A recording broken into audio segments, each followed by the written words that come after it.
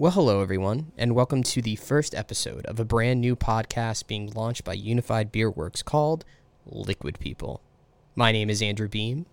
My name is Josh White. Coming in with his best radio voice. Oh, that was not the best radio voice. If you want the best radio voice, get ready. Oh, wow. Okay. Well, he's going to try a few different things out, I think, throughout different episodes that we do here. Just going to listen back and be like, no, that one played. That one played. That'll be the one that works. I'm just going to go with my regular talking voice. I generally think it works. Sometimes I yell. I don't know if I'll do it as much on this podcast, the other podcast that I have, but... I'm going to go for nothing but gravitas. Good. So anyways, you may notice Josh as he's running around, making sure everything's running smoothly around here in a lot of ways. He keeps me, a beer tender who you may have seen. If you don't know who I am, I have a lot of hair. I think that's really the best way to describe whether it's a beard or long and hair.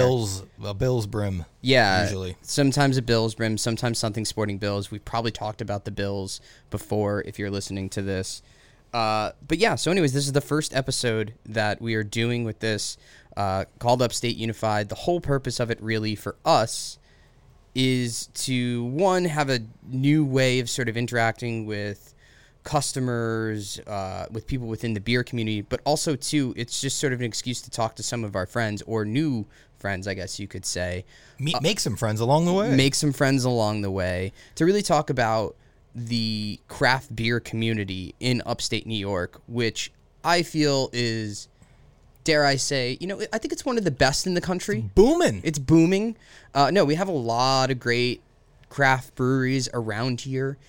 We all sort of work together. A lot of people know each other. So why not just try and bring everyone together and have a conversation in a podcast? And through this, we'll be just talking not just with our brewery friends, but also with restaurateurs, acquaintances, people that possible, are, different vendors too. Liquid people, yeah. Different vendors that we work with. I mean, there's a lot of different people that contribute to our brewery in general, whether it be like the flowers that you see outside, maybe some of the artwork, what have you, that, we're going to want to talk to and sort of what sort of craft beer, what the craft beer scene here means to them.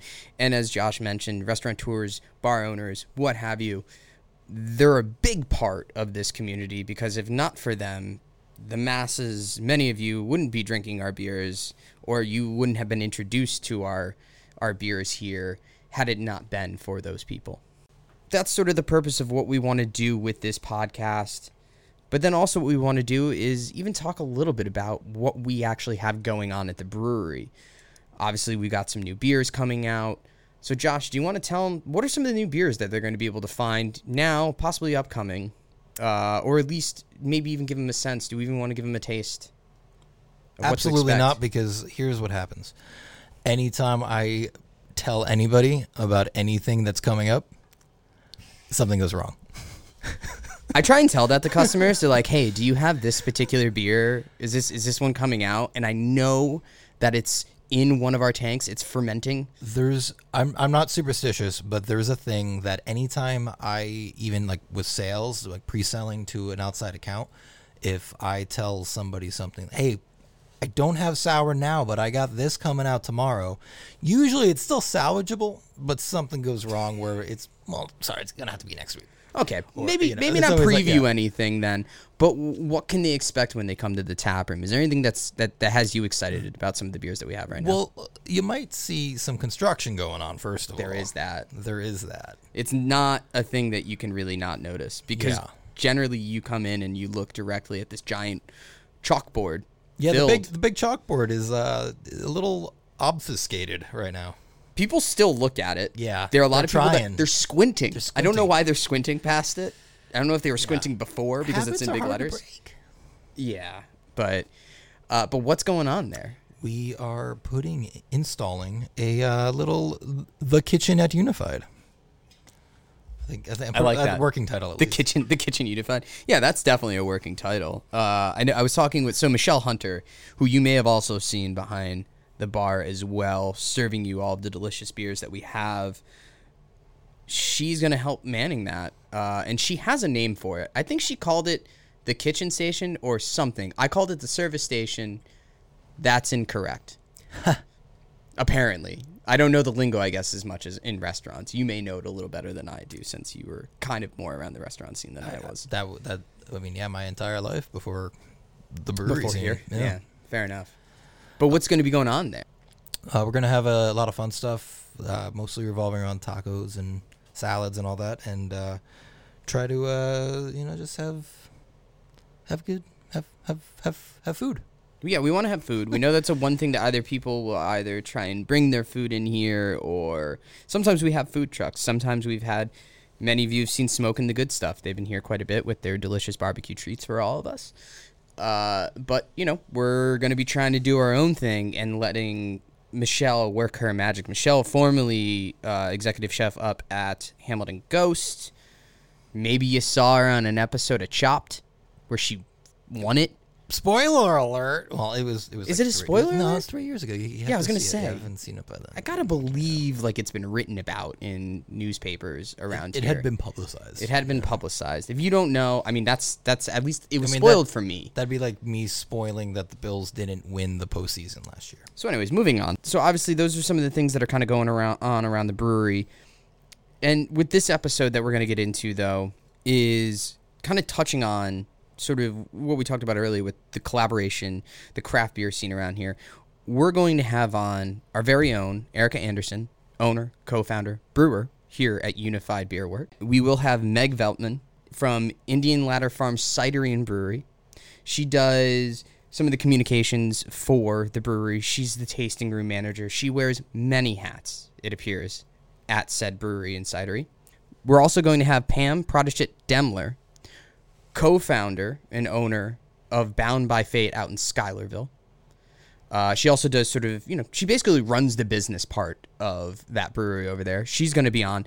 They make up the Upstate chapter of the Pink Boot Society, which is meant to not only... The leadership group. The leadership group. There's lots of members already. Oh, yeah, man. And yeah, so that basically that group is meant to promote, highlight, give shine to women in, I guess, the fermented liquid industry. Correct. Not just beer. Right.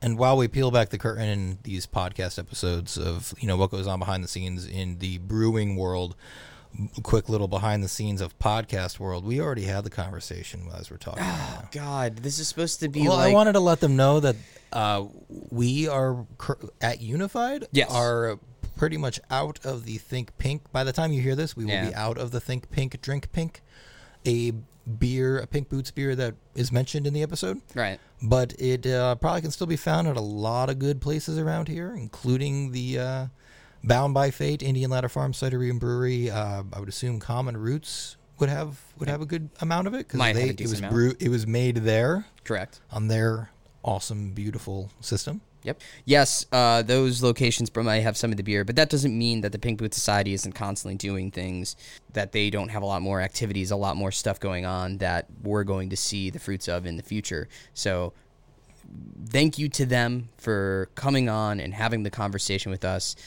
talking about not only what they've done, what led them to creating this group, but also what to look forward in the future. So I think we should just get into that conversation. Let's get into it. All right.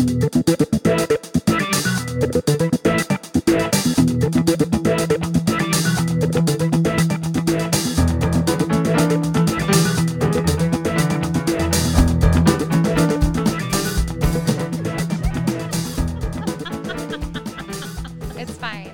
We're totally mature and can handle this whole situation. Mature adults. Be good. You guys are killing Sitting it. in front of We're professional women. I guess what we could do, though, is introduce who we're being joined by right now. Currently, we're being joined by Erika Anderson, co-founder and co-owner of Unified Beerworks. It was a big get for us. Huge get. Yeah. Not at all our boss or in any way in control of our, at least, working lives. And then this one I know I had to go over with her, Pam Pradachith-Demler. That is correct. Oh, yes. Well done. Co-founder of Bound by Fate Brewing, and also you do a little bit of, I guess, accounting, finances, sort of on that end, if I'm getting that correctly. Yeah, I run the business, Bob. There we go. That's more than a little bit. It's quite a bit. That's a lot of It's it. quite a bit. It's not something that I could ever handle personally. And then also being joined by Meg Veltman, who is, I guess, also with tasting room manager, but also a whole bunch of other stuff as well. Do the marketing, communications. Yeah, small businesses. You get all the hats. So doing all of them. But all in conjunction, you guys are co-founders of the Upstate Pink Boot Society chapter. Yes. Which I know we're going to be talking about a little bit, actually quite a lot of it, sort of kind of as we go forward with this. But what I wanted to touch on is, and I know that some people have heard your guys' stories, but we haven't on this new podcast thing that we're starting here. So I guess, Erika, I know you come from a corporate world. Mm-hmm. You were doing HR in the corporate world. No, Or- well, I wasn't in HR, but I was leading a department, so I had to talk to HR quite a bit. Well, so you at least dealt with HR, but you were heading a department at least in the corporate world. Yeah. Either way, this is sort of a big shift. If you mind just kind of telling us a little bit here, first off, what got you into craft beer, and then how did that lead into starting and founding a brewery? So I honestly, and I'm going to show my age a little bit here, I got into craft beer back in the 90s when Brown's Brewing was open, and Brown and Moran, actually going back to Brown and Moran, so that's, I don't even know when in the 90s, but I was old enough to drink.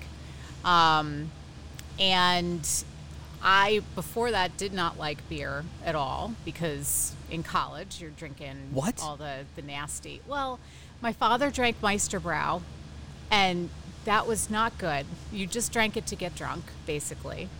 I don't even Friends know what that of ours, is. oh God, don't. Nope.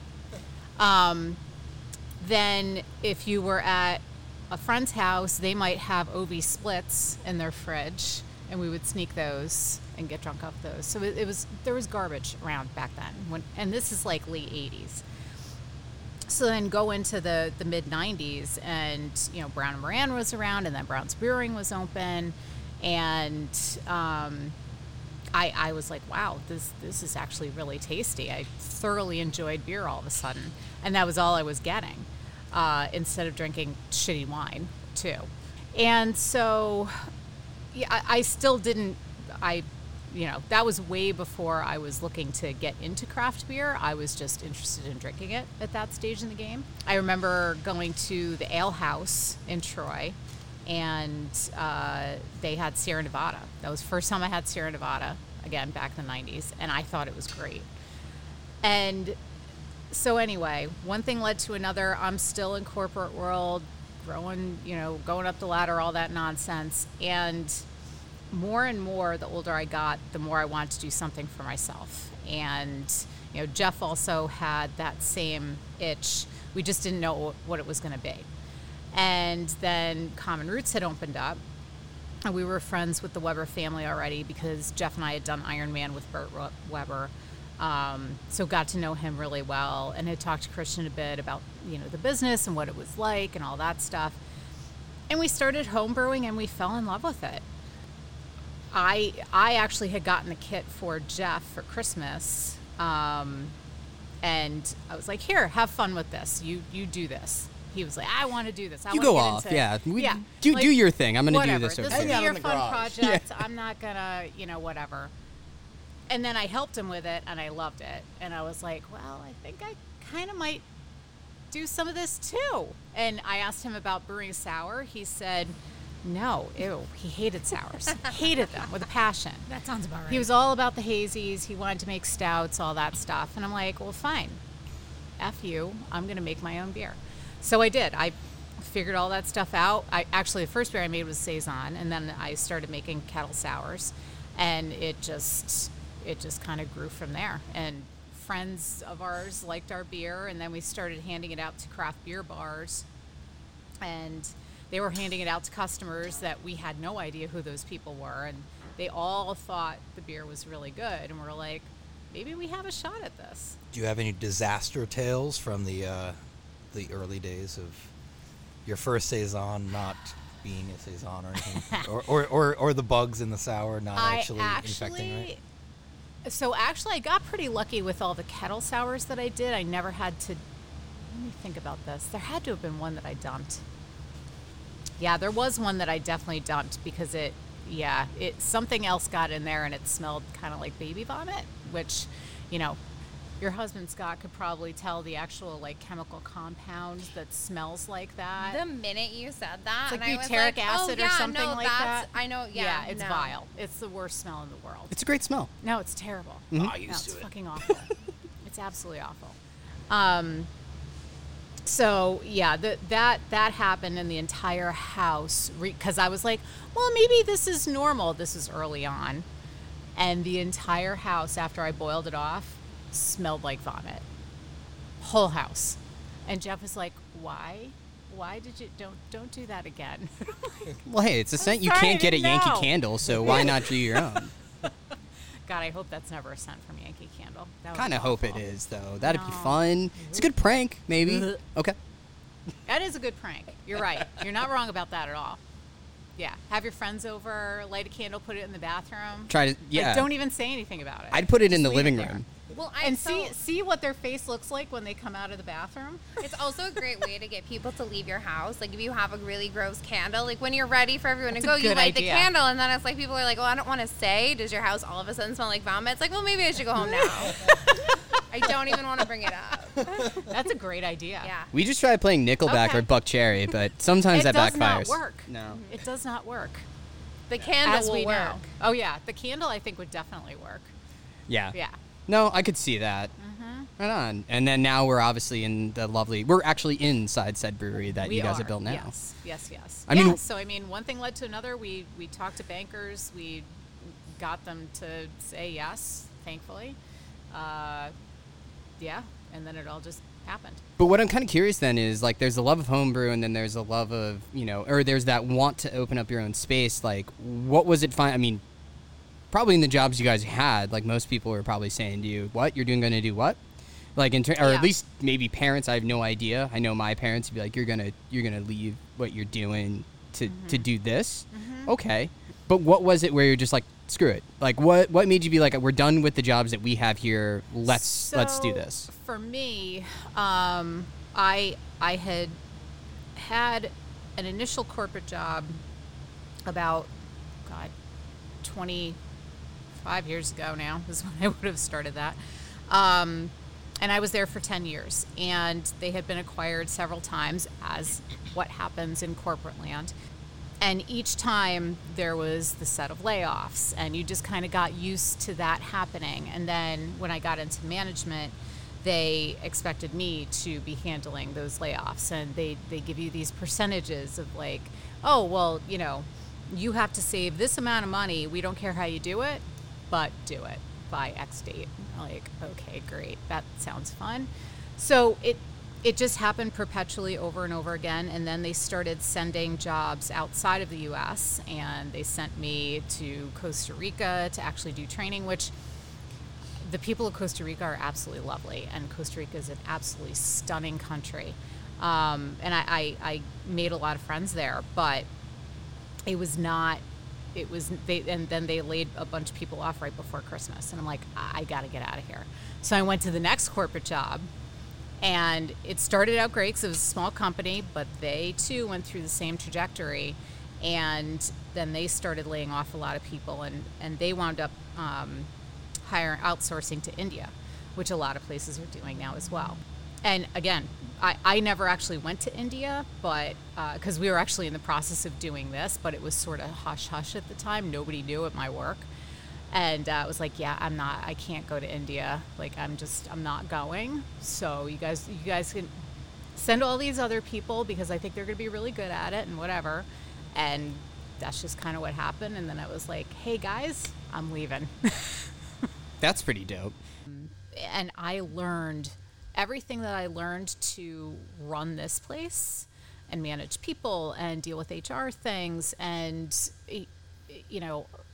accounting, all of that stuff I learned from corporate world. I never would have been as well positioned to do this based off of that experience, if I hadn't have had that experience, I should say. Because I think that as glamorous as brewery owner sounds, people don't look at like, oh, but it's actually running a business and managing it day to day and seeing how things work.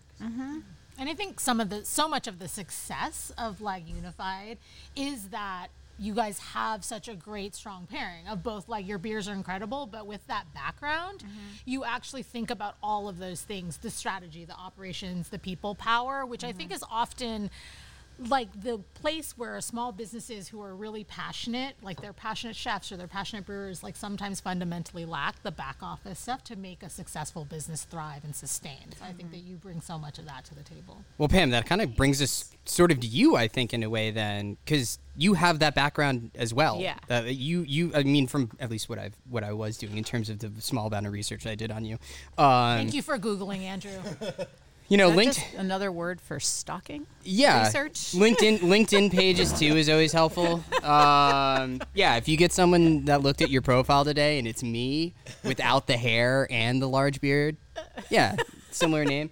But no, I know that you. Correct me if I'm wrong, though. You have a background in sort of finance and accounting, and I'm assuming that bled over into a little bit of what you're doing now with Bound by Fate. But if you don't mind, kind of just telling me then, what was it that got you from that world and the skills that you learned there into doing this and owning your own craft brewery? I mean, I love Erika's story, and I think it's so important that we all work together, but sometimes we never start from like the beginning, you know, the roots and like how one's journey, because I think because the craft beer industry is so relatively new to this country as a whole, like people come by way of so many different fields, and you find that across. I think similar to Erika, like falling in love with craft beer. I mean, I grew up in the Mecca, which I will say is not going to be the Mecca for long. I think New York has California cornered, but I grew up in the San Francisco Bay Area. Oh, I thought you were talking about like Vermont or Maine or something like that. No, California. Yeah, where do you think all those 90s beers came from? Yeah, exactly. God, I can't say something sarcastic. Jesus. No, listen, all right, fine, guys. Sarcasm doesn't fly with me. I guess it goes. I'm like an immigrant. It goes in when I'm like, what?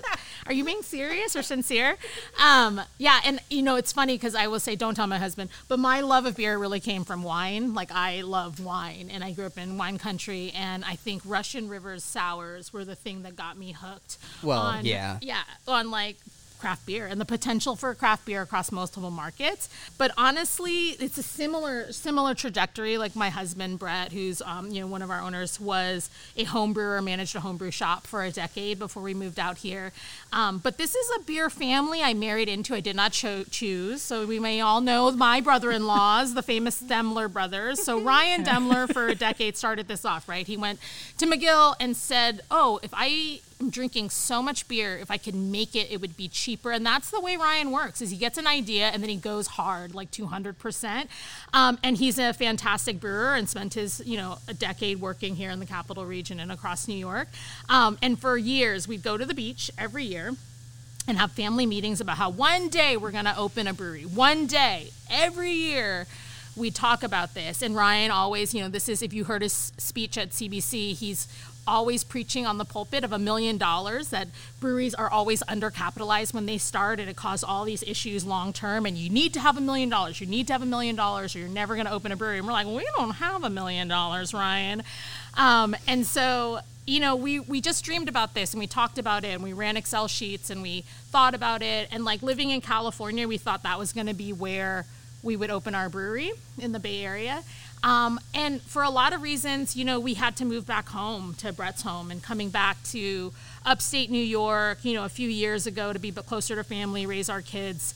We found a place and a space to like put some roots down. We found an amazing taproom location, and we bought a house big enough for 3 generations, a cottage for Uncle Evan, and a barn for the brewery. And honestly, that's how it started. We're like, this is the place. This is the time. We don't have $1 million, so let's see how much we can raise, and let's just do this now. And I think, that now was a grand opening 6 weeks before COVID. Yeah. And so, I wanted to ask about that. This story, it's funny because you asked about me and I went straight to the Demler brothers. That's how the beer part started. But the reason why in 2019 we incorporated as a brewery was because I was on maternity leave. and I was running a large national education policy nonprofit, and I had 6 months leave, and we're like, if we can use Pam's leave time to be the brainchild and do all of the startup for this, raise the money, build the systems, get it all going. Raise a child, yeah. Raise a child, right, because, leave is all about, having all this spare time. That's the way that we think about that in I this thought that country. too, yeah. Yeah. But it was, for our family, it was like Pam has six months off work. And in that 6 months, we incorporated, got everything going, and it was really interesting because we started our brewery with a tenth of what it should have been by liquidating all of our savings and asking our in-laws to not pay the mortgage for a little bit and living with them and getting started where all the owners didn't take a paycheck, and we just got going. We moved across the country where we had all of Brett's homebrew equipment and his crazy ass little pony. He took all his homebrew equipment, but I couldn't bring my furniture from California. I'm still pissed about this. And that's how we started. Good, that still comes up. Yeah. Yeah, every day. Yeah, every day. Every day. Ooh. 26 corny kegs. We don't use a single one of those goddamn things. 26? 26 corny kegs in our little pod. Is this the first time today this is being brought up? Because you said Publicly. daily, but I wasn't sure if it got brought up this morning. Publicly being brought up today for the record. There needs to be a beer in the future called California Furniture. Yes, I know. Oh, right? yeah. My beautiful. Anyways, so many things. I mourn. If we could just do a separate episode on just the furniture you left behind. I lost their names. May they rest in peace. And, it was really fun. So we started brewing on his homebrew equipment with Uncle Evan slinging behind the bar and us brewing in the barn. And, the 5-year business plan was Pam kept her fancy job with health insurance and a 6-figure salary to keep the family going. I would never have to make the brewery work financially for 5 years to get us started. And then COVID hit and I lost my job. And so that's when we were like, okay, because we're not risk adverse. We're all people. I love health insurance. I'm an immigrant. I like health insurance. I like a paycheck. I like knowing that I'm going to pay rent. I love all of that. And so, and as you all know who work in the beer industry, we are the happiest and poorest people there are. Craft beer is not a money maker. No. You're running a factory and a tap room, and you got to make it work, and it's hard. And so that's really the finances of it. We got started with way less money than anyone could ever imagine. We blew out of all of our beer in the first 2 weeks of opening, and we're woefully unprepared that our 1-barrel system couldn't handle it. And so we've just, ever since then, started to make it work. Because now it has to sustain the family, and now we've all doubled and tripled down on it. Over the years, through the last 2 years of COVID, we've expanded the tap room, built a kitchen, hired staff, and just kept things moving. And we're expecting our brand new brew house, our little Fraunhofer Traveler, any day now. Ooh. So we're excited about that. That's exciting news then. We're a real brewery now. That's right. You have been a real brewery. And it's interesting how, so Jeff and I left our jobs by choice. Jeff had a little bit of a blow up at a meeting, and he came home and told me about it, and I was like, all right, you got to put your notice in. I'll keep my job. I'll keep the health insurance. We'll do the things and whatever. You can't have said all the shit you just said and keep that job. Correct. Yeah. I was joking, but okay. You can't burn bridges just in case this thing burns into a huge disaster. But, So, and then a couple months later, I was like, I have so much going on that it's sink or swim. I need to make that decision and just give up all the things that Pam said, the health insurance, the big salary, like all that stuff. And we got to all chips in, and we got to make it happen. I can't imagine what it was like from the perspective of you're doing this or not, because you have no choice. Yeah. You lost your job because of the pandemic. I know. It was terrifying. It was the best decision ever. I would never have chosen this pathway because I think I'm too risk adverse and so much rests on a family like many. But I think that it was chosen for me, double down and triple down, which is why we get to, we are doing Pink Boots. We get to do all of this other really exciting creative part of the work because, I don't have a full-time gig pulling me away. Yeah. Oh, Yeah. Blessing and a curse. What did Jeff say to me when I walked in? He said, how you doing? I said, living the dream. He says, you know what I tell people? Nightmares are also dreams.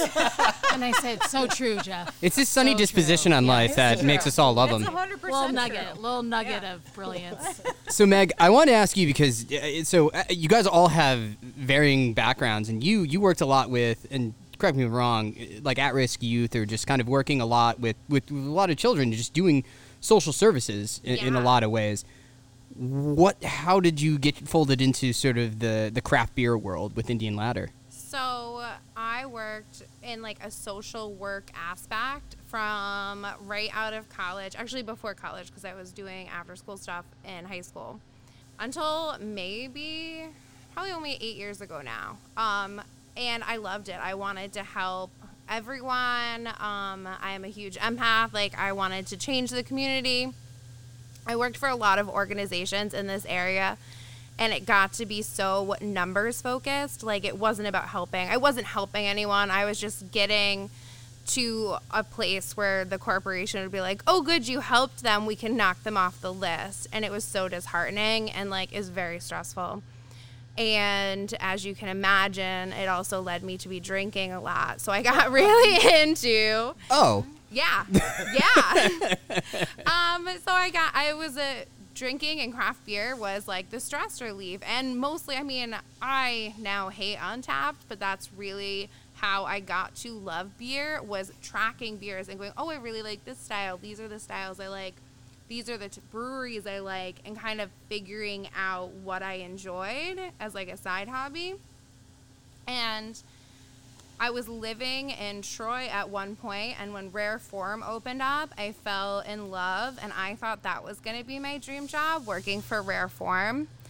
And I had even talked to Kevin about it. It was one of those things that like maybe down in the future would work out. And then I met this dreaded brewer who... Dreaded like hair, not dreaded like feared. Yeah. No, not dreaded, yeah. Well, not feared. No, nobody... Scott. no one's scared of him. He is a teddy bear, and he wore me down into loving him. Wait, How hold many on. years did that take? Wow, that's so romantic. Now I don't know if like dreaded was not this dual meaning thing. Yeah, he wore me down. I really enjoyed being single. I was really good at it. And he was like, no, we're going to date. And I was like, I don't have time for this. And he did not take that answer. So 3 months later, I finally went on a date with him and officially fell in love. And he was working in Albany at that point at the pump station. And he had been talking to Dieter for years. Dieter was going to open this brewery. So Dieter had just opened Indian Ladder Farms, Cidery and Brewery. But it wasn't big enough yet that they could afford a brewer. They had some guy who was a RPI engineer come once a month and brew beer. And sometimes it was not a great system. Okay. Yeah, it was a little, touch and go in the beginning. But once they finally got to a point where they could put Scott on full time, they were drawing him there. But before that, because he was trying to woo, I don't know who was wooing who, Dieter or Scott, I don't know. It's a love fest. It can be a mutual wooing, I think, right? You can do that. But I was spending all of my free time there because Scott was like, this is the brewer I'm going to work out. And so I'm just like, at one point, I'm like, can I just get paid to be here? Because I'm not having a weekend otherwise. And so I started out part-time, and I fell so in love with it. Like, I knew I loved craft beer. I knew I loved that world. Scott and I had talked in the very beginning stages of dating of opening a brewery, and I thank the Lord every day we didn't do it. It sounds really stressful to own a brewery. Oh, does it? I'm sorry. There's not two people that may have done that themselves sitting here. It's fine. And they're stressing out as you talk. Yeah. Yeah. What's breaking? What's breaking right now? It's really nice to be just below the tier so I can see. I have a lot of roles and responsibilities, and I'm super emotionally invested, but I am not as financially invested, which is a stress reliever. It is. Yeah, you have the viewing glass kind of thing. Yeah. You get to see everyone make the donuts. You just don't have to actually be a part. Yeah. Yeah, it's a lot to own a brewery. And I think that people don't. I mean, Scott always jokes, he's like, we could own a brewery. And I'm like, we would be divorced. we could not own a brewery together. It would not work. Like, I'm in awe of any couple that can make it work. because it's a lot. We're currently in couples counseling as we speak. Yeah, because we are furniture though. Yeah, we are. Yeah, right. It's only about furniture. It's nothing to do with the actual business itself. I mean, so we are actually recording this within the tap room of Unified Beerworks. So all the noises that you hear in the background is just Erika's anxiety. Just anything that's possibly going on back there. Yeah. Is payroll done? Yeah. Is payroll done? Yeah, I know that's it's done that's because Josh's. I finished it this morning. Oh, I'm so sorry. We're good. Fair enough. I'm not stressing about that one. Right on. Yeah. So I mean, the one thing too that with all of you guys too, having you here on this podcast, as much as like you guys all know each other, you guys are friends, work in the same industry. One of the big things about all three of you too, and just really, I think within upstate New York, is there's this wonderful sense of community within the brewing industry. And I always think it's funny where it's like, you know, if say I'm wearing or you know, Sarah Lopez, who's also sort of one of our beer tenders here as well, longtime member of the Unified family, we're wearing something of a different brewery where the Common Roots, I know she was wearing like a night shift one. It's like, oh, you're wearing the stuff from your competitors. But like as much as that could be true, I do kind of feel like there's still this need or this want to collaborate. So I guess, Erika, for you, what does that look like? What does the collaboration look like, or just that collaboration versus like, you know, competitive nature within upstate New York? What does that look like to you, or what does it even mean to you sort of in that stage? I think one of the biggest examples of collaboration that I've ever seen was we had only been open for 6 months, and the fire happened at Common Roots. And this was still when I had my corporate job, and there were a few of us that either used to work there or still worked there in the tap room that put our heads together. We're like, all right, we have to do something. We absolutely have to do something. So we formed this little committee and decided to put on a couple events and all that. And I was in charge of the beer. And I could not get over how ready and willing everyone was in the industry, people who don't even have a clue who I am, because we're only 6 months old. They're like, yes, yeah, how do I help? How do I make this happen? And that, quite frankly, that was a month before I left my other job. And that was one of the biggest driving forces, was seeing how powerful that collaboration was and how powerful the love in this community is. I was like, I need to be part of this full-time, 100%, no questions asked. It's unlike anything else. And I feel like it just keeps going, because now that we have Pink Boots, I feel like I never feel, especially with any of the people that are within Pink Boots and their respective breweries, I don't feel like we have competition. I feel like we actually have a family, and it feels even more powerful and close-knit. It's just incredible to me. I think the thing that I would add to that is, unlike Erika, who did a fantastic job with their business plan, was like, got the financing to start up Unified, did a lot of due diligence, was like brewing ahead of time. And what for us, with every brewery around, it's like, all right, pivot, how do we keep our doors open? How do we keep this engine running? We had no way to package beer. And so this is about, like, what is craft beer, Jeff? What is it, 1% or 4% of the beer market? It's like, this is why ultimately, craft beer is not, we don't think of it as, I don't think of it from a strategy standpoint as a business operation competitors, because there's so much, the competitor is like Bud Light, right? We're just working for such a tiny fraction of the market that's hyper localized that I feel like collaboration makes it possible. Like we don't see, we're 20 miles north. We don't see each other as we have to work and steal their employees. We're going to, if you make good beer, if you're making better beer, that makes this region a destination for craft beer lovers. And there's so much of the market to go around. And I think for us, like Kevin at Rare Form, that Megan represents, he was like, come on down, come use my crowler machine. We brought our last few kegs. We crowlered beer to stay open that first weekend after shutdown, and we set up a lemonade stand outside, and we flagged cars down and sold it that way. I went to that lemonade stand, yeah. Yes, Uncle Evan waving cars down. And then our Aunt Teresa, I know he's Right. really good. Dude, I've been seriously. He's like one of those human waving machines. With a but giant he beard just blowing in the smiled wind. and wait, and people were like, I didn't know what the hell you were selling, but like I had to pull over because I felt so sorry for him. And I was like, whatever it takes, you know. I was wondering about Aunt Teresa though, because I was listening to the WMC interview and I heard the nod to Aunt Teresa. Yeah, and then our Aunt Tia, she came and she was like, you guys have to stay open. You just opened, so she bought us a crowler machine, and she's like, get your beers in cans. And then it was like we were cleaning our kegs at Common Roots, and then we were doing collaboration. I mean, it was literally like without Rare Form, like Unified and Common Roots, we wouldn't have made it through the first year.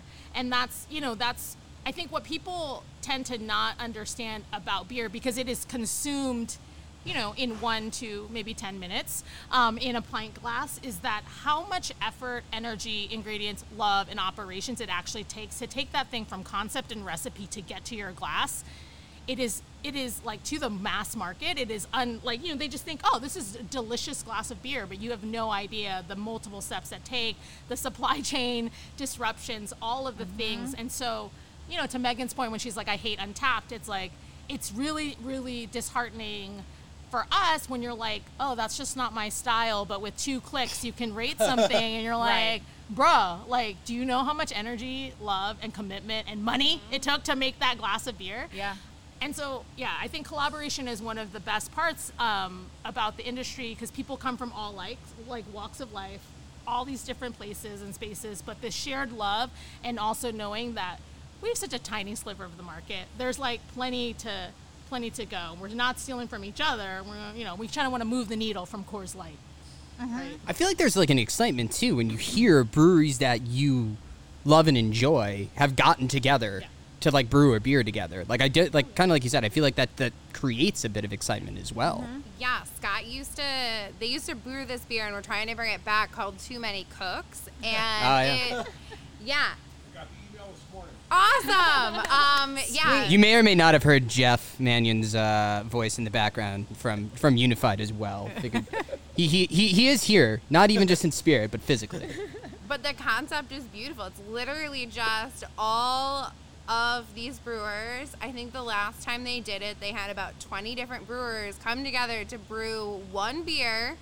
And basically they all dump a little bit of malt in, or water. I think it was water they poured in last time. They each brought a bottle of water from their own brewery, and that was the collaboration.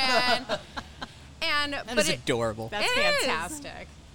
But it is such a, it's a huge community. Scott always says we're on the same team, and we really are. I don't think anyone goes into brewing to be like, I'm going to be the #1 brewing. They go into it because they love and have a passion to make the beer.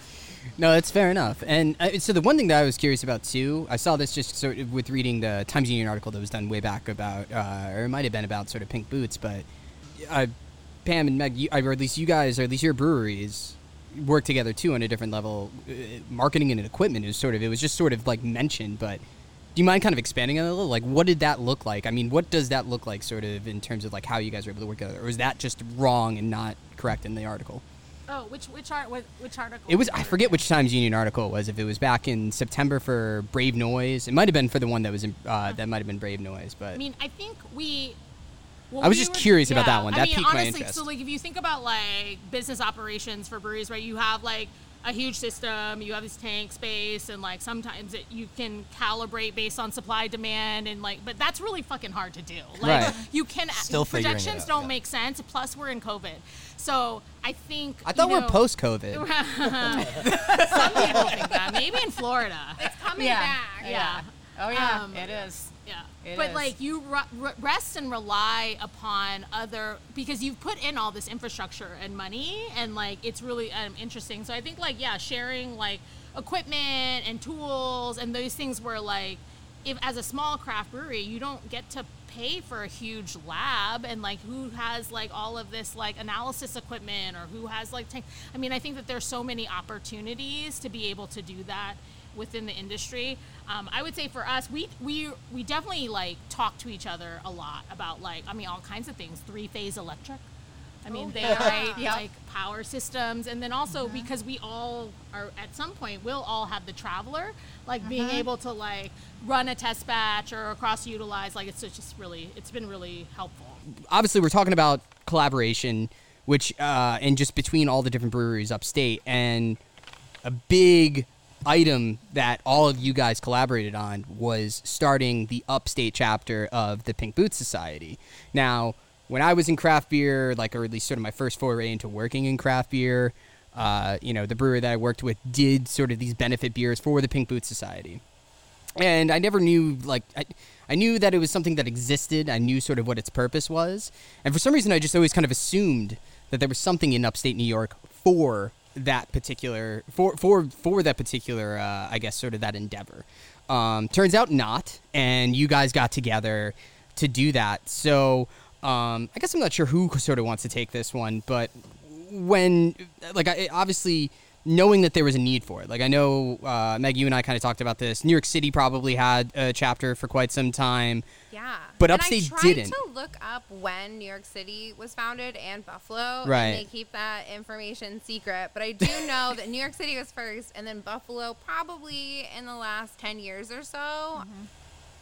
Yeah. Yeah. Right. But so obviously knowing that there's a need, but what finally kind of sparked the why now? Why were you guys all of a sudden why, like, we Erika? need to do this right Why now? Like, Erika? Oh, this Yeah. is my fault. Yeah. It was. See, that's the thing. I don't know who did It is it. my the- fault. yeah, Yeah, it is my yeah. fault.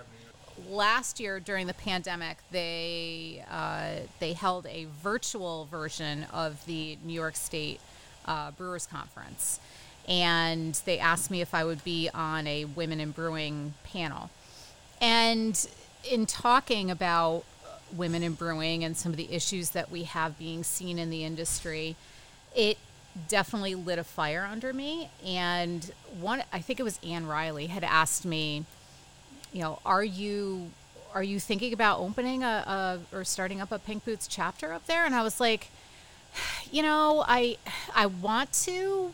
I want to look into it again, but they were very restrictive years ago. Like when we were brewery and planning, I tried to be a member, and they were very limiting at the time. And I was like, Pink Boots was? Or? Yeah, Pink Boots was. Fascinating. And I'm not sure why that is. I don't know if they just didn't have the resources to support multiple chapters in each state, but they were trying to keep it down to one chapter per state, and they really only wanted people that were hyper local to that chapter to be able to join. So, and I don't know if it had to do with communication or, you know, just resources, communication resources in general. But anyway, so I did look into it again, and lo and behold, they said, yeah, that totally makes sense. So if you can get your paperwork in by May, which is when we make the decisions, then, you know, we'll let you know. I'm like, all right, sweet.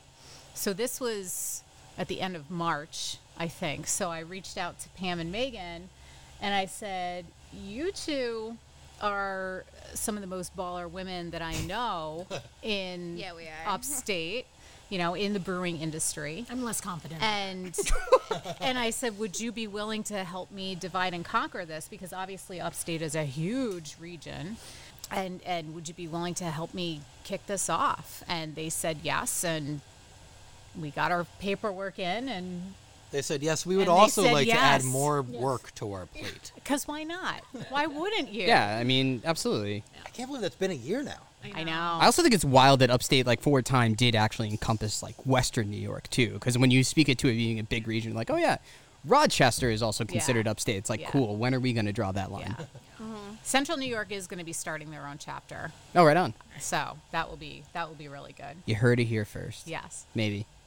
Yeah, I think it's also like, you know, I think if you're a woman in like craft beverage or fermented beverage, it always can feel alone. Like I know that before Erika made that great glorious day and that phone call, I personally felt like there would be, my husband was the one who's like, you should start Pink Boots here. And I was like, I ain't got time for that. Ain't nobody got time for that. We have a business to run. We got 3 kids. That's crazy.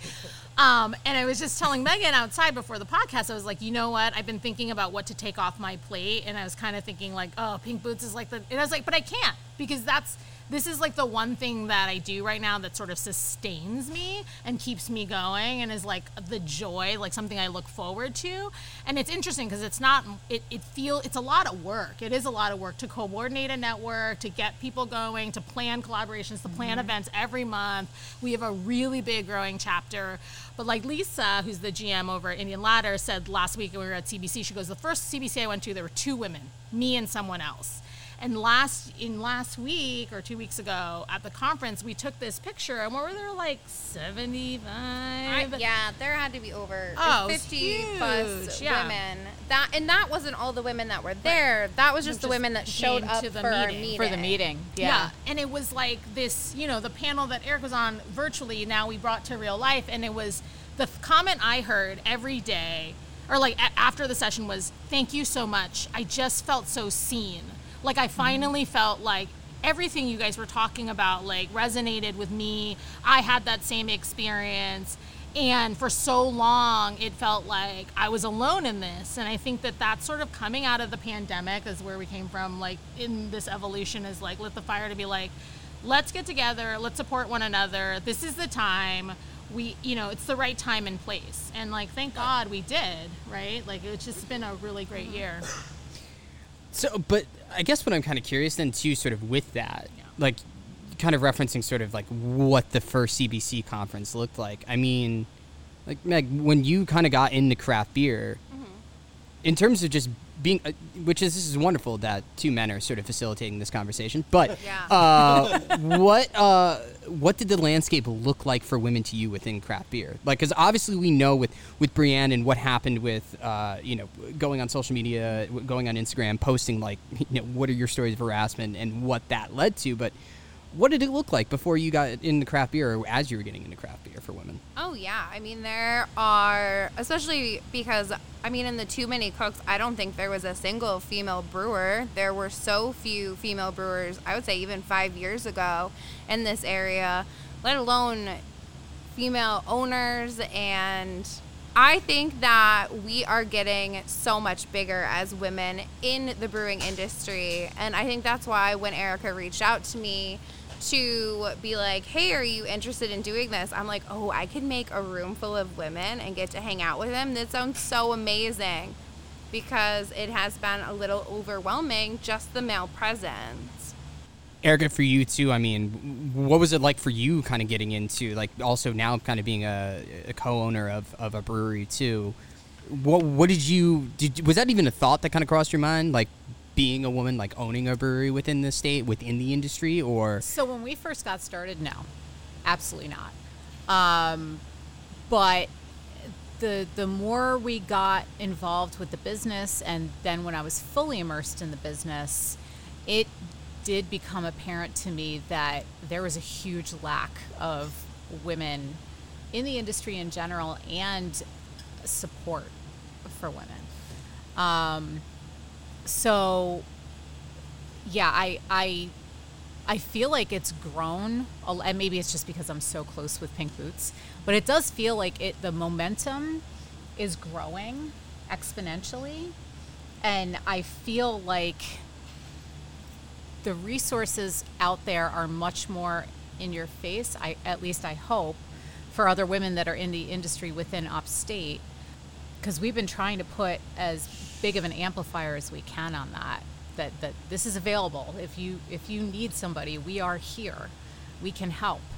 I think nationally, in terms of representation, less than 2% of breweries are all women-owned.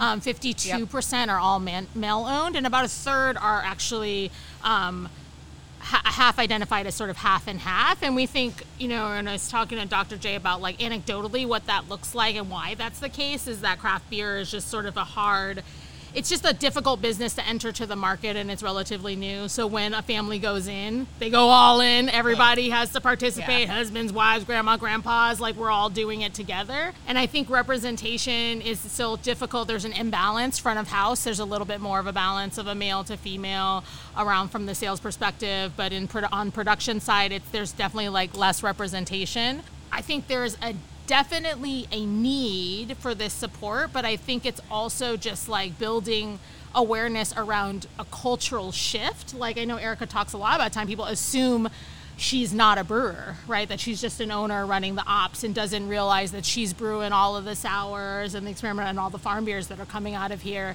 I think that assumption runs deep throughout anyone. So you're not only expected to sort of know what you're doing, but then also represent on behalf of like an entire gender is like really difficult. And then I would say like from my own experience, I always tell this story about when we were brewing and planning going to the board, you know, they were like, all right, so this guy, he's going to make the beer, and that other bearded guy, he's going to sell the beer. What are you going to do? And I'm like, I'm going to run the business, Bob. You do realize that there's an entire operation to running a production facility, a front of house, a bar. You're running multiple business verticals. You're doing all of this advertising and marketing on a shoestring budget that like without all of that detailed planning, who's going to pay the bills? And who's also going to move the needle on, you know, Erika talked about her experience with management. So much of your job is actually spending time working with people and inspiring and leading teams to like sell this thing that you love and you've put your entire family's security on the line for. You know what I mean? So like, it's just, I think there's a lot of, there's still a long way to go. And we've only sort of chipped the start, but it's a great first start. So for the people at home or in their car, what are those events that, you know, Pink Boots is putting together for the women in the industry, and what give me some examples of the fun things or the community oriented things that you've been up to lately? I mean, we do all sorts of stuff. We have anything from kind of like a social gathering that we had last week at City Beer Hall, where we got everyone together to drink the beer that we just came out with, Think Pink, Drink Pink. But we've also done educational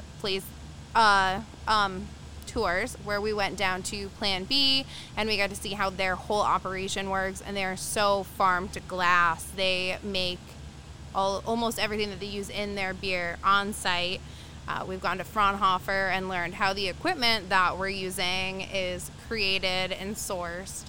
And we have plans to do a lot more different kind of educational things. We want to get into see how liquor kind of works, how wine works, because those are also, Pink Boots is opened up to anyone in the fermented alcohol industry. So now it's not just craft beer. Yep.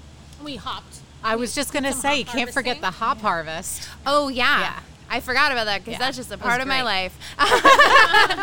Yeah, we did hop harvest, so we got to see, Pam mentioned earlier, the amount of time, effort, and like love that it goes into a glass of beer. But just picking the hops, just that is so time consuming, and it is a labor of love just to make sure that your hops are growing right. I mean, we have a horticulturist, Claire, who is out there picking the hops and making sure that they're at the right moisture content, and then gathering everyone together and making sure that the lupulin is good. We send it off to labs. There's a lot that goes into just growing hops.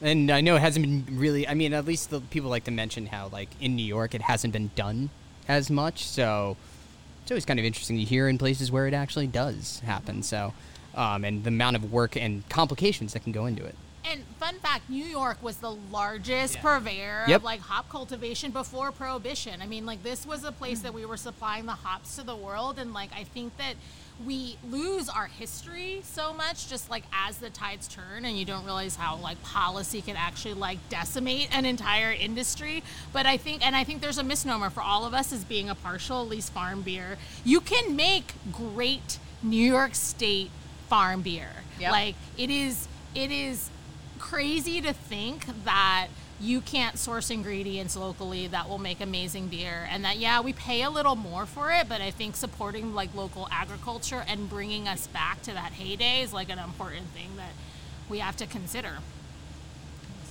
Which could probably segue us into the Think Pink, Drink Pink collaboration that we're currently sipping on, because that also, correct me if I'm wrong, is a New York State farm beer, correct? 100%. 100%. 100%. Wow. Excluding the yeast, which is not counted as an ingredient toward that situation. But yeah, 100% So, New York State. I know that was made kind of in correlation with International Women's Day and the New York State CBC. Tell me about how that kind of came into fruition, that we actually have these bright pink yellow cans in front of us. So we had spoken to Common Roots because they have a great big beautiful 30 barrel system, and we wanted to do something where it could be a lot of the breweries involved with Pink Boots, where they could all come and collaborate and be represented for this beer and then be able to sell it in their tap rooms. So Common Roots, they have several members within Pink Boots, and they were very gracious in allowing us to come in and utilize their system. I worked with a couple other brewers and came up with a recipe, and we essentially sourced all the ingredients, and we decided, hey, you know what would be kind of perfect, and of course I think this is one thing that women tend to do, is we'll have this idea, hey, you know what would be great, but you only have like a month to put it together. Oh. And we have been talking about doing this beer, and I was like, We're not busy enough. No. We really like to add, we let's need to throw cram some logs more on that shit. fire. Let's cram more shit into our schedule. It was like, hey, so International Women's Day is March, was it 8th or 8th, right? International Women's Day is March 8th. The New York State CBC is going to be happening that same week. How cool would it be if we could make an all New York State beer for our collab and promote it at CBC and really show what the upstate women can do? And that's kind of how it came to be. Yeah, women are so extra. Like, we don't half-ass anything. It really could. I was explaining to people, we got there at the brew, like the brew day Sometimes to our started. detriment. We know that. I know, it's a problem. It was 7 a.m. and there were 15 women there at Collab Day. And if you've ever been to any other collaboration brew day, it's like maybe the brewers kind of waltz in at the mash out and kind of drink like 8 beers and talk shit all day. But like, there's no real brewing happening. Totally. Well, one time. And so, especially for the big ones, it's like, let's take a photo at some time around noon. But like, there were so many women that were there right at 7 a.m. because they wanted to like learn, participate, be a part of it. It was an opportunity to check out like Common Roots, like 30 barrel system and the automation. And it was like incredible to see that. And I think, and then in conjunction with all this, it was like moving a million cats. It was so funny because we're like, leverage this opportunity, which is awesome. I think what's amazing about women in this workspace is like, you know, there was lunch, there was icebreakers, we did some yoga, we did some brewing. It was just like a full day of like a lot of networking and relationship building and learning. And I think sometimes I wish we could just kind of phone it in sometimes, because I'm real tired. I would love to phone it in. Also, I did phone it in. I showed up around noon because I have been to collaborations before, and I was not as overly excited and eager. I was like, I know how this works. I'm like, oh, everyone got here before me? Oops. So I guess, obviously, we've talked about what you guys have done. Going forward now, like, you did the collaboration beer. You guys have done the various kind of field trips, but what does it look like for the future? What's sort of the goals, or at least what do you guys hope to accomplish going forward too with the Pink Boot Society? Honestly, I feel like we haven't done a lot of thinking about what we're going to do future wise, like where we want to see the chapter. It's been growing so fast, and we've done so many amazing things that as we just talked about, what Pam mentioned is we're extra. And so we're like, all right, well, if we're going to do this, we're going full on. We're just going to make it happen 100%. Yeah. So, you know, that is what the future looks like. I think hopefully a little bit more organized, maybe. But yeah, I think just doing more to support women in the industry, and I also want to collaborate with the other chapters within New York State. Now her name is escaping me, from Prison City. Dawn, wonderful, wonderful person. So she and her husband own Prison City out in Auburn, and they do a Pink Boots collab day. They had like 80 women. It was insane how many people they had, and they do all sorts of cool things. I'm like, hey, we should talk to them and like, you know, do some cross chapter things, or, you know, get on the same page with other chapters in New York State of what are some of the cool things that we can do. Just share some of the ideas that we're all kind of doing to make sure that all of our membership can take advantage of the amazing things that we all randomly think of. I think in 10 years in New York, I think the craft beer industry looks different. I think that there are more women-owned breweries. I think there are more representation of brewers that are women. I think that, and the way that we get there, and is that, yes, our chapter will grow. I think we'll do collaborations. And Erika's really been a lot of the heart song around like scholarships. So I think we have to build, like, we're creating a network that is going to continue to grow for support, right? So we're going to build a network of women who are already in the industry. Then we're going to try to work on building a pathway for women to get into the industry. And I think this is for women and for underrepresented, marginalized communities. Like, getting into beer is really difficult. Like, if you don't see yourself in beer, if you don't have a pathway, if you don't have an entry, if you don't even know how to get in the door, it's incredibly difficult to like take that leap of faith. And so I think that you're going to see, with the growth in our network, with access through scholarships to like the brewing program, to internships, that representation will shift.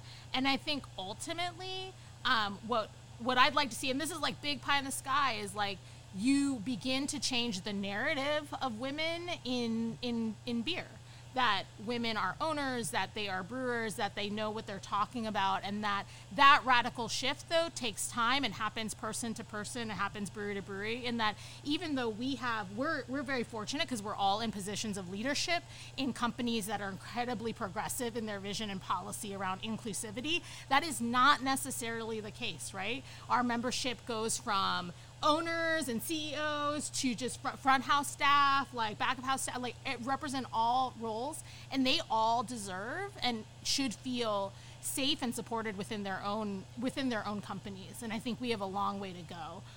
But through the work of Pink Boots and through the work that we're going to continue to do to raise more funds, grow the network, and change the conversation, I think we have a strong foundation to start with.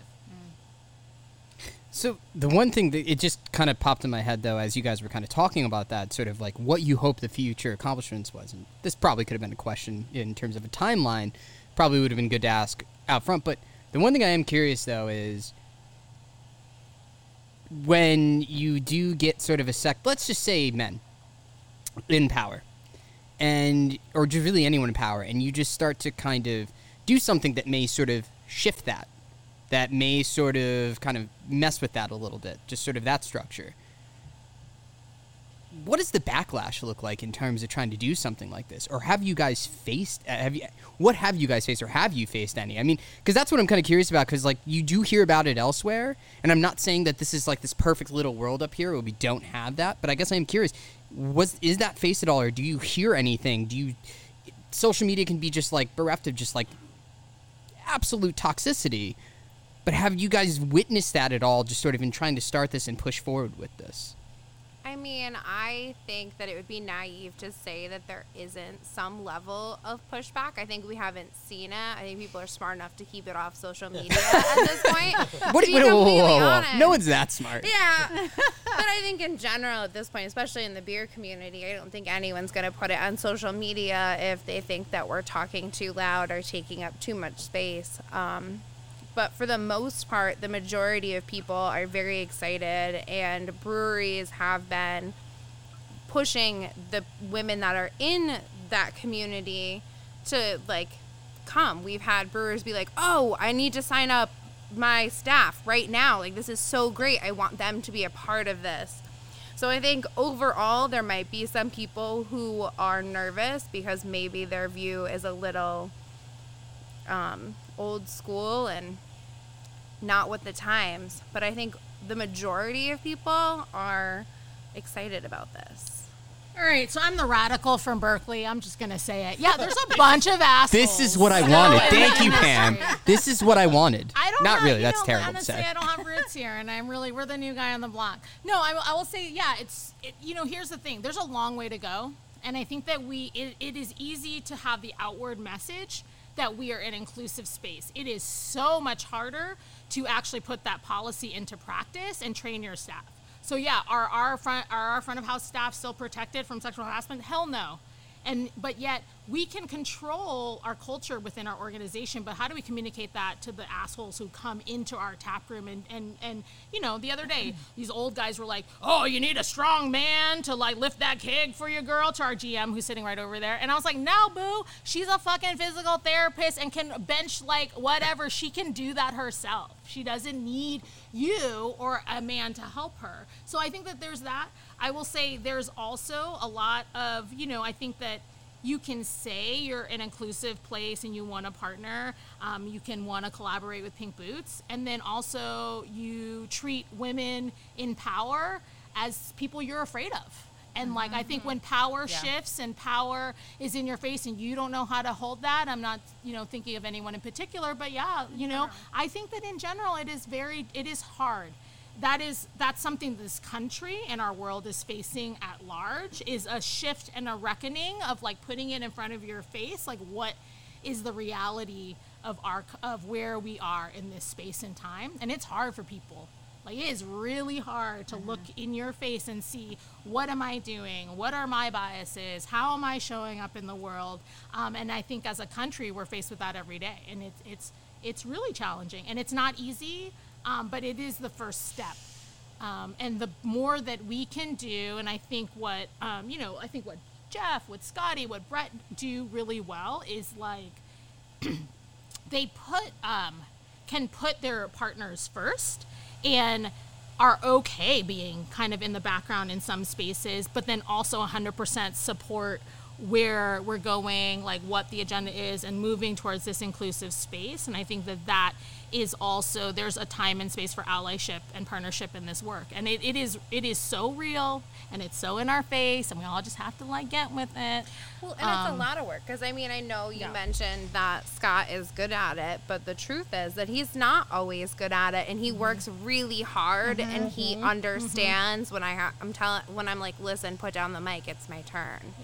Right. So he's trying, but like, it's hard. So if he is married to a woman in power who is kind of directing him to, no, you got to share this space, and it's hard for him, I imagine that there are a lot of men who don't have that. Well, and I think it comes down to, so brewing and probably any fermented beverage industry is very male heavy, and much more so than any other industry that I could possibly think. Like, corporate world it seems fairly 50-50. Like, when I think back to my days there, it was pretty much half and half men and women. But I think because it is so male dominated in our industries, that men will tend to go to what their comfort zone is, and that's other men. That's their bros, right? They are not going to necessarily want to speak with a woman in power because it makes them wildly uncomfortable, and they'll try to circumvent if they can and try to talk to a different person, as long as it's a male, about XYZ situation. But I think that needs to be I don't think that it needs to be challenged. And people like Scott and Jeff and Brett, they are absolutely 100% trying to change that paradigm, but it's difficult for them too, because they're trying to learn that shift and also trying to learn how to speak to it if they see or hear it happen. And I think that's the biggest thing that we need from men in general, is if they see or hear an action or a communication or whatever that isn't collaborative with a woman in power within the industry or in life in general, speak up. Say something. Don't just accept it, because that's the problem. That right there is the problem. Yeah. Thank you guys again for taking the time out of, as you guys said, you take on a lot of shit. So this is just another thing to take another hour and 15 minutes to chat. So thank you guys again so much for the conversation. Hopefully it's enlightening for everyone else in some sort of way. But thank you guys again. Thanks for having us. Thank you for putting it together. Fun. Cheers. Love